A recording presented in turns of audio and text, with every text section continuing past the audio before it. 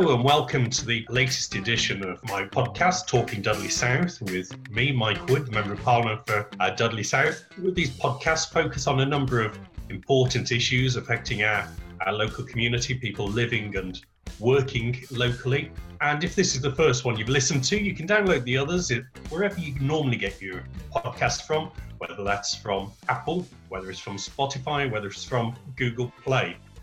Today, we're looking at what's being done, what more we can do to help equip people with the right skills and training opportunities. Particularly important, obviously, as we look towards life after this global pandemic, when we try and rebuild the economy, make sure that people have got the skills they need, either to get into the workforce for the first time, or hopefully to find new jobs, build new careers after time away.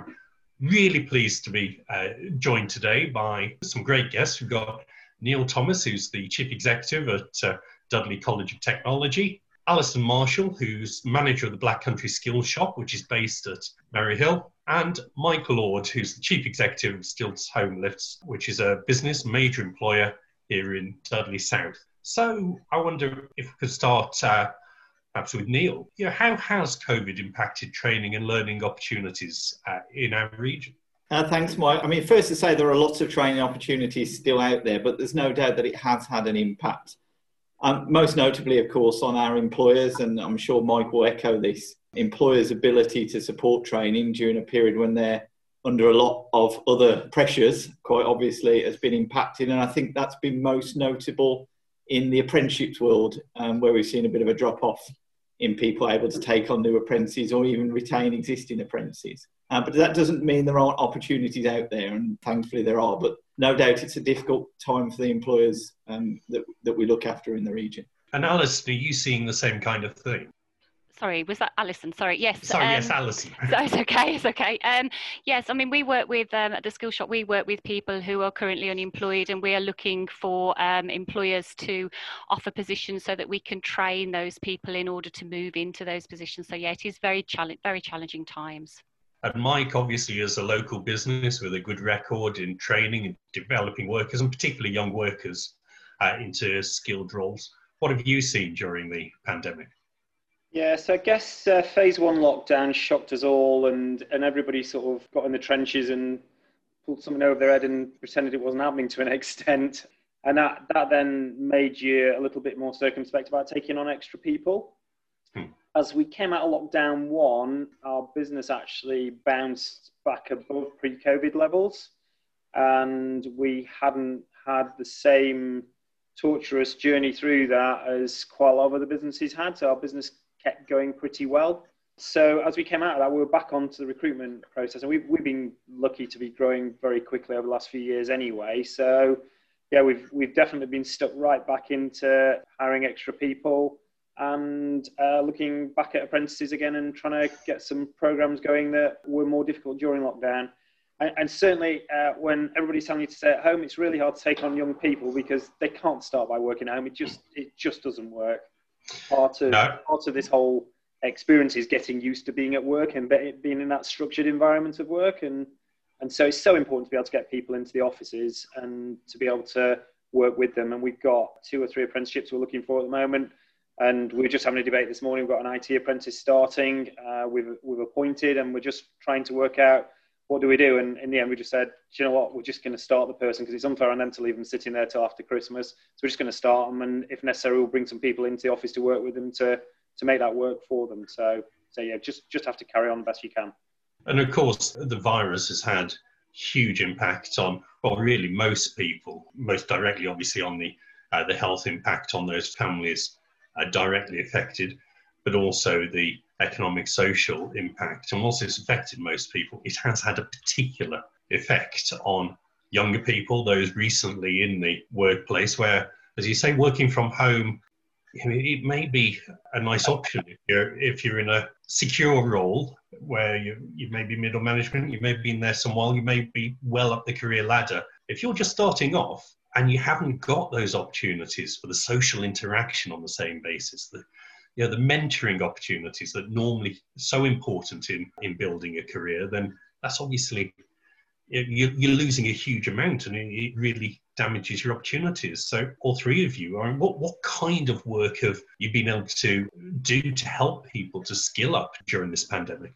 I'll go first. I mean, I think, as Mike said, it's kind of different now as compared to the first lockdown. The first lockdown was just very, very difficult. We had to go to completely online delivery, and that might be okay if you're studying an A-level in psychology. It's pretty hard if you're training to be a welder to do online, and there are lots of other examples I could use. So, but we switched to completely online delivery and offered completely online programs for adults just to keep them engaged.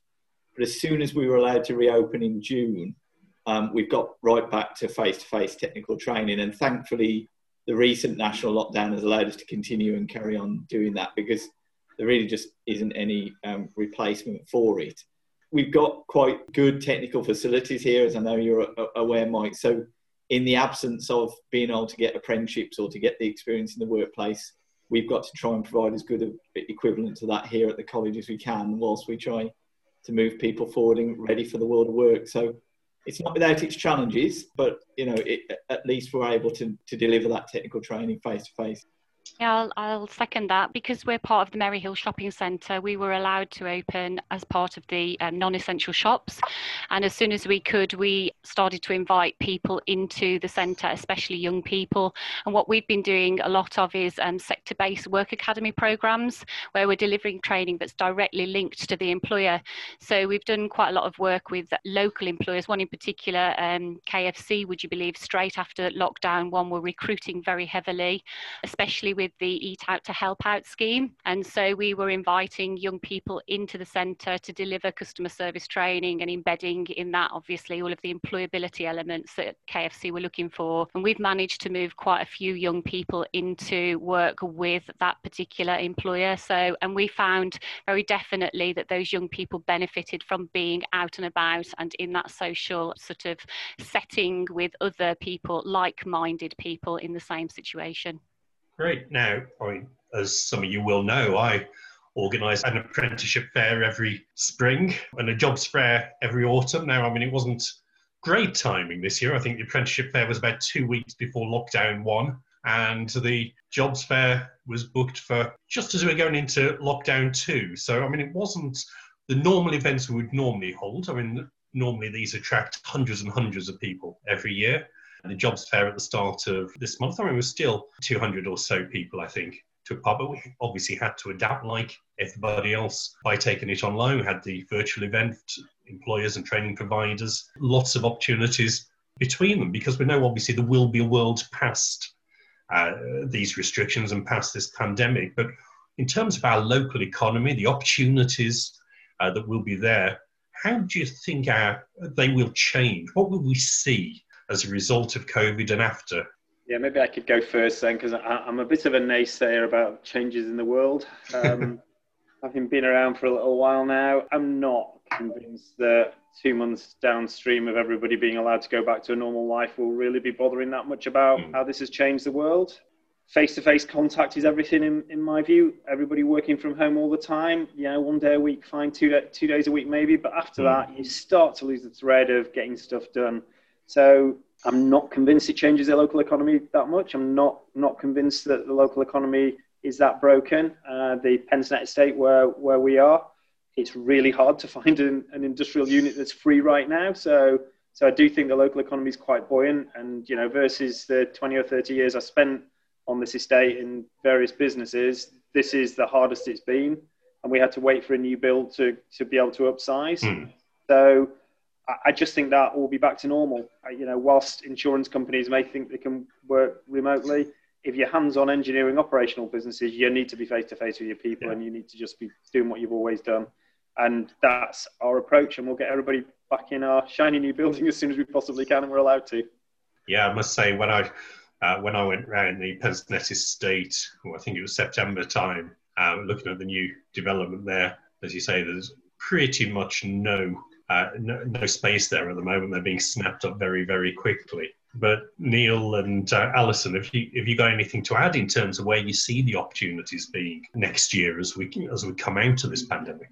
I think I agree with Mike broadly. I don't think you'll see a radical change in the world, really. What we're already seeing is different industries starting to recover at different paces. So Construction, for example, which is a large part of our world, and training in that is starting to recover pretty quick, and we're already getting new apprentices in that field. As you might expect, apprentices linked to hospitality and catering are a bit more of a challenge. But equally, I think there's opportunities in this, and we're seeing, for example, a spike in people being interested in careers in healthcare, for example, has been a real growth area, and the combined authority are supporting this with training for adults to retrain into what they consider to be priority sectors in the region going forward, one of which would be manufacturing, of course, and construction and healthcare and digital being others. So I think you might see people sort of reflecting on their career and deciding where they want to go next. And certainly there's a bigger reliance on technology in all of this than perhaps there ever has been, and therefore more career opportunities linked to technology than there has been. But I think the core businesses that we've worked with for many years, they're just riding this out at the moment, and will return hopefully to be successful in the future, and we'll be there for them when they do. Alison, have you got anything else? Yeah, absolutely. I agree. Forever the optimist. And I do believe that the businesses will ride out the storm. But I also think what's happening with the adults that we're dealing with is that it is a chance for them to reset and rethink and maybe retrain into other areas that perhaps maybe if they'd been in job, full time permanently, and you're on that sort of hamster wheel, that they didn't have that opportunity to take the time to actually think about what they want to do. So we are also seeing a lot of adults coming to us, why I may take this opportunity to retrain and do something a little bit different.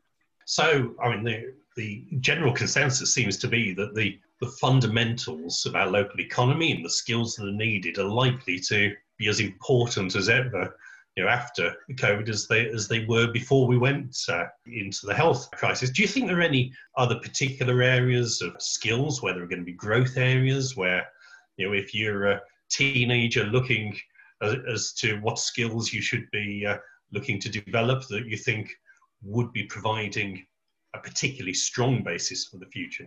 I'm a great believer in having a core educational strength behind you, and by that I mean carpentry qualification, an electrical qualification, a plumbing qualification, an engineering qualification, and some hands-on experience in those types of age-old, always there, always will be there skills, really, that people have and can use and refer back to and fall back on in their lives if anything else does go wrong. So always start there. Tech's lovely, and software development. Software is becoming one of those core skills now as we move forward. So yeah, having a software skill and being able to program or at least implement systems. And I think the human element of skills we miss so often is those softer skills, as Alison was talking about before. It's the customer service and sales skills. People always need to talk to people. And whilst we can replace people to an extent with technology in terms of, bots on websites and that sort of stuff, ultimately talking to people and having those skills of being able to engage with a customer either face-to-face, on the phone, by email, whatever way it is, and being able to intelligently do that and conduct that is very, very important as well for every business that has a customer. And guess what? All businesses have customers. If they don't, they don't last very long as businesses, do they? So really focus on the essentials, and there are obviously a lot of opportunities with local training providers, local skills organisations to really get a good foundation to a very high standard in those areas. Yeah, I think Mike's point is absolutely right. And if you look at individuals and businesses who've weathered out the last few months the best, it's the ones that have been able to show flexibility, who have been able to problem solve, who have focused on the customer absolutely during that period, who have been very good at communications throughout that period. These are the core skills we need, our employees of the future to have, and they're as important as the technical skills in whatever discipline we train them in. And I did say, it's a difficult time potentially to find apprenticeship vacancies now. They are improving. It is getting better. Every week we see more and more vacancies, and Alison sees more and more employers looking to recruit people.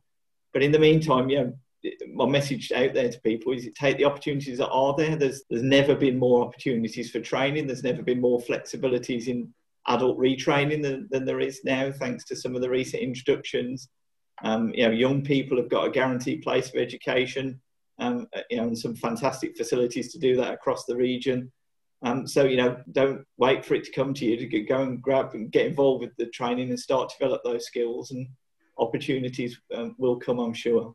And on that theme, obviously the government's new Kickstart scheme, where employers are paid to create paid placements for young people who have been out of work, 6 months paid wage. What do you think of this? Where do you see the opportunities?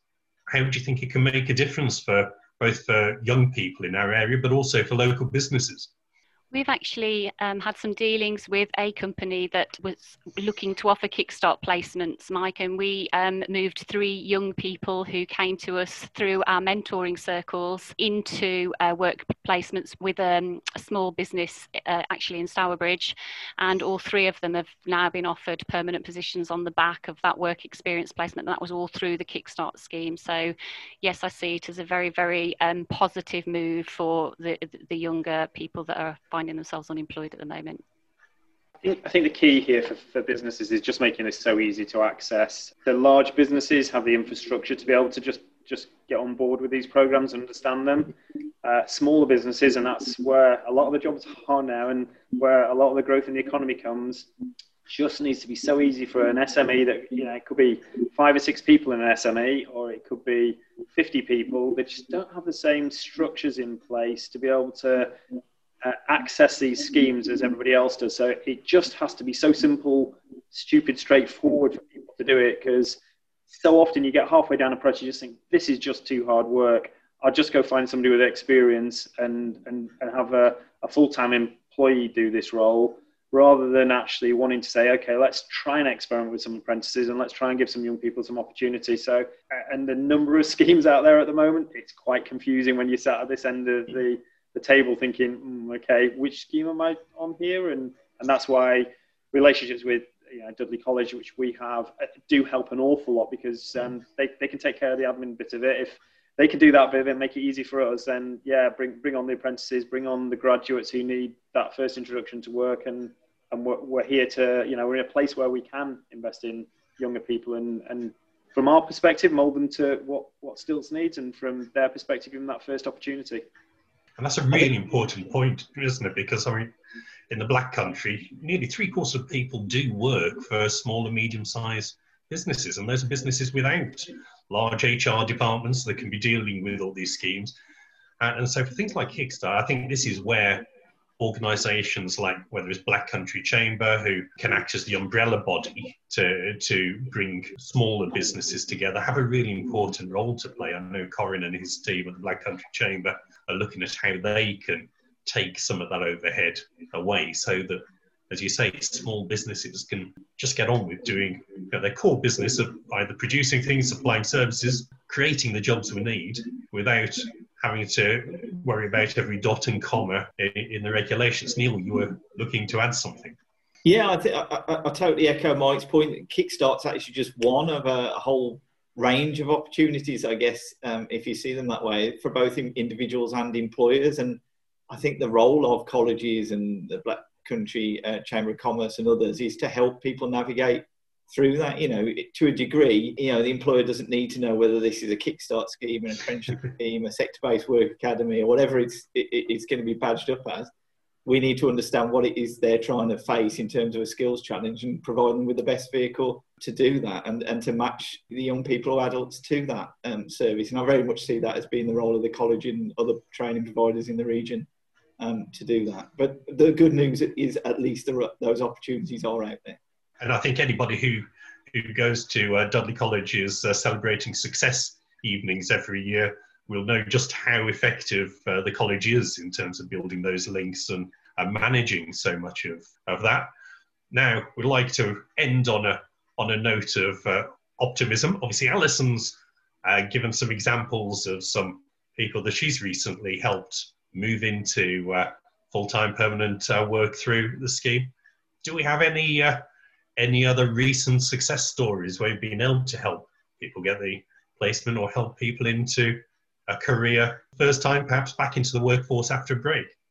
I've got an example for you. We just completed an apprenticeship. A young gentleman called Dan, who sits somewhere over my left shoulder, who hasn't got enough space to work at home, so he's still working here. So Dan started off on an apprenticeship, 18 months, 2 years ago. He's just come through that apprenticeship. He's now a fully fledged member of our finance team. He's now off doing his own bookkeeping course and wants to do his accounting qualifications after that. And that's just a great success story of a young man who was looking to try and improve and better himself. He'd previously working in a warehouse, and at some point, someday, he's bright enough and clever enough and got enough aptitude and drive, and I think he'll make it all the way through to being a qualified accountant at some point. So that's my success story. Fantastic. Neil, you're never short of a success story. Well, I mean, unfortunately, in my position, I don't get to meet so many of the individuals these days. I'm sure Alison could give you 100 stories like this. I mean, talking big picture for a moment, we have managed to negotiate with the Combined Authority a scheme for any apprentices who do get made redundant. And I know there's a few people who've been in that position in recent months, and it does feel like the end of the world because you've lost your job and also effectively lost your opportunity for training because your training is linked to your job. But we can now continue the technical training for any redundant apprentices through funding with access to the Combined Authority.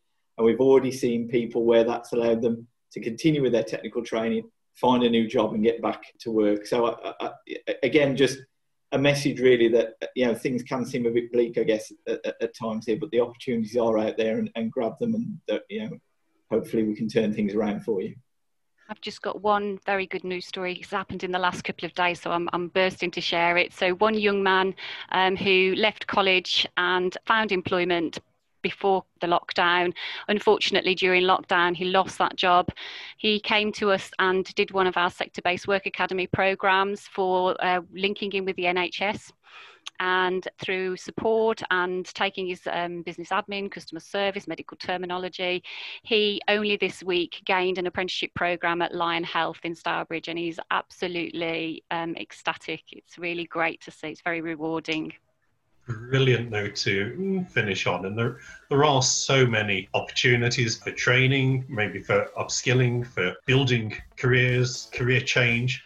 That may be apprenticeships, it may be other training opportunities, but whatever party coming, whatever sector, whatever profession, there's so many benefits from the kind of training opportunities that people like yourselves and many others offer. So thanks so much for joining me today. As I said at the beginning, if you'd like to hear more of our community podcast, just go to whether it's Apple Podcasts, Google Podcasts, or to Spotify. You can download the archive. Until next time, take care, look after yourselves and each other, and thanks so much.